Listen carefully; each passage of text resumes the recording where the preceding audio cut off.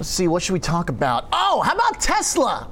Up another 15% this week. Brent Kochuba is joining us, founder at Spot Gamma. Brent, I've read some of your stuff, and you do a really good job tracking and monitoring all the bizarre things happening in the options world. In particular, Tesla, really a playground for it. First, introduce us. What exactly do you do at Spot Gamma?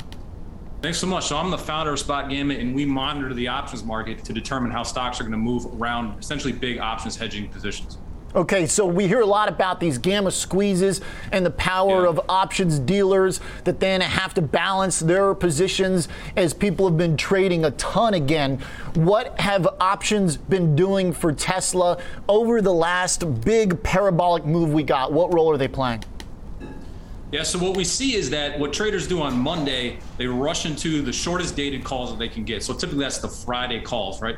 And we see this in other meme stocks as well. And it's kind of interesting, you know, Tesla is the reverse Peloton, I guess, to stay on brand with what your guests have been talking about. Yes. And that it just keeps going straight up. And what we see is that traders rush into these weekly options. And then by Friday, those calls decay. The stock kind of pins the high open interest levels, and on Monday, the squeeze starts anew. So, you know, to use more of these sort of meme kind of phrases, it's like Moon Day, right? On Monday, traders go, oh, great, I have 5 days to expiration on these new calls. Let's squeeze this thing. Stock jumps on Monday, and then the rest of the week, it kind of tapers off as we get what's called that Vanna trade where calls decay and the stock volatility kind of comes down. So is that why we're kind of fizzling here the last 48 hours in Tesla?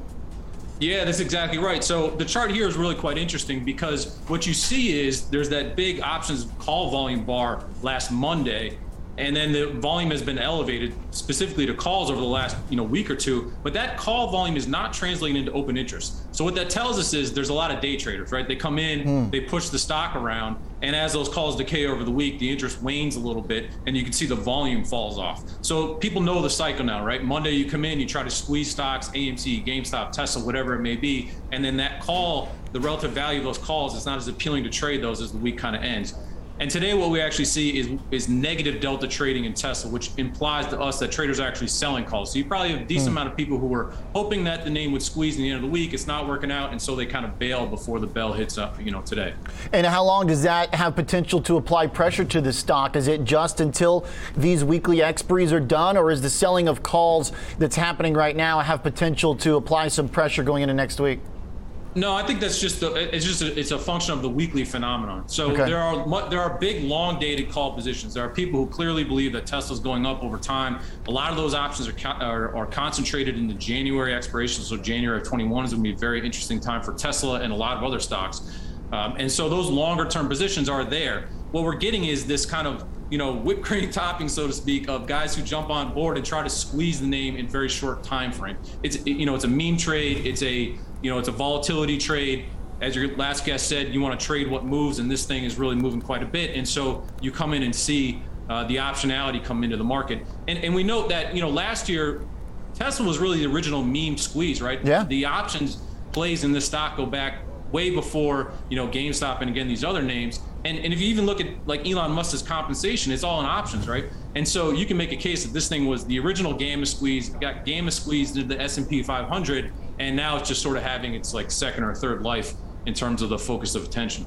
So Brent, I know some of this kind of naturally veers into a conversation about having to figure out what its real worth is as a business, but that's not what I'm going to ask you about. But it does kind of imply, okay, if the options are feeding on itself, should we generally expect that to work in both directions? Because even though if I bought Tesla when it made that big breakout 2 years ago now, I've been enjoying the ride. But if I've been trying to trade, then there's been moments here where I know people who have said, hey, I was doing great on Tesla, but then February to April last year, I got blindsided. And my view on the macro right now is there's a lot of things that look similar in terms of bonds, what's happening on the macro side as February to April. Should traders be wary of that potential for volatility in both directions?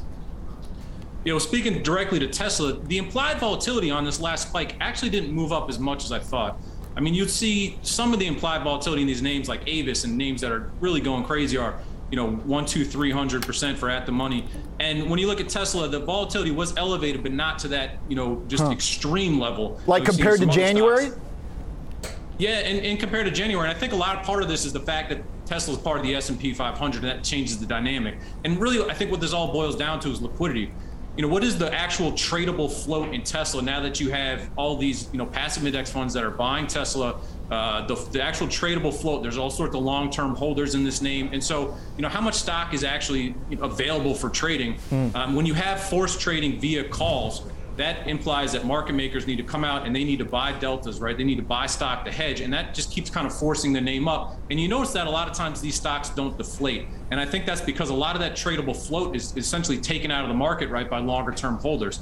So at some point, the calls start to decay, right? And that's why we highlight January as a possible turning point, because you have a lot of deep in the money call options that are set to expire, and that could lead to some hedge unwinds, right? I see. And so that's kind of a time frame to watch. But right now, momentum brings more momentum.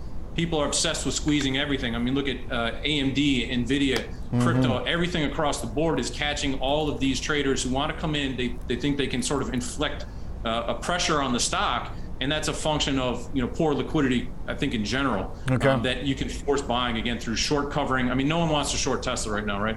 There's just very short float, and then furthermore, this high volatility, the fact that it's in the S&P 500, I think, makes it harder for the stock just to sort of implode and drop, mean revert, so to speak. Brent, lastly, to put this all together, you compile an options hedging signal. Is it pronounced HIRO, H-I-R-O? Tell us what it is and what this chart means. Got to ask you to try and do it within 90 seconds. I'm sure it's fairly complex, so give us the lowdown.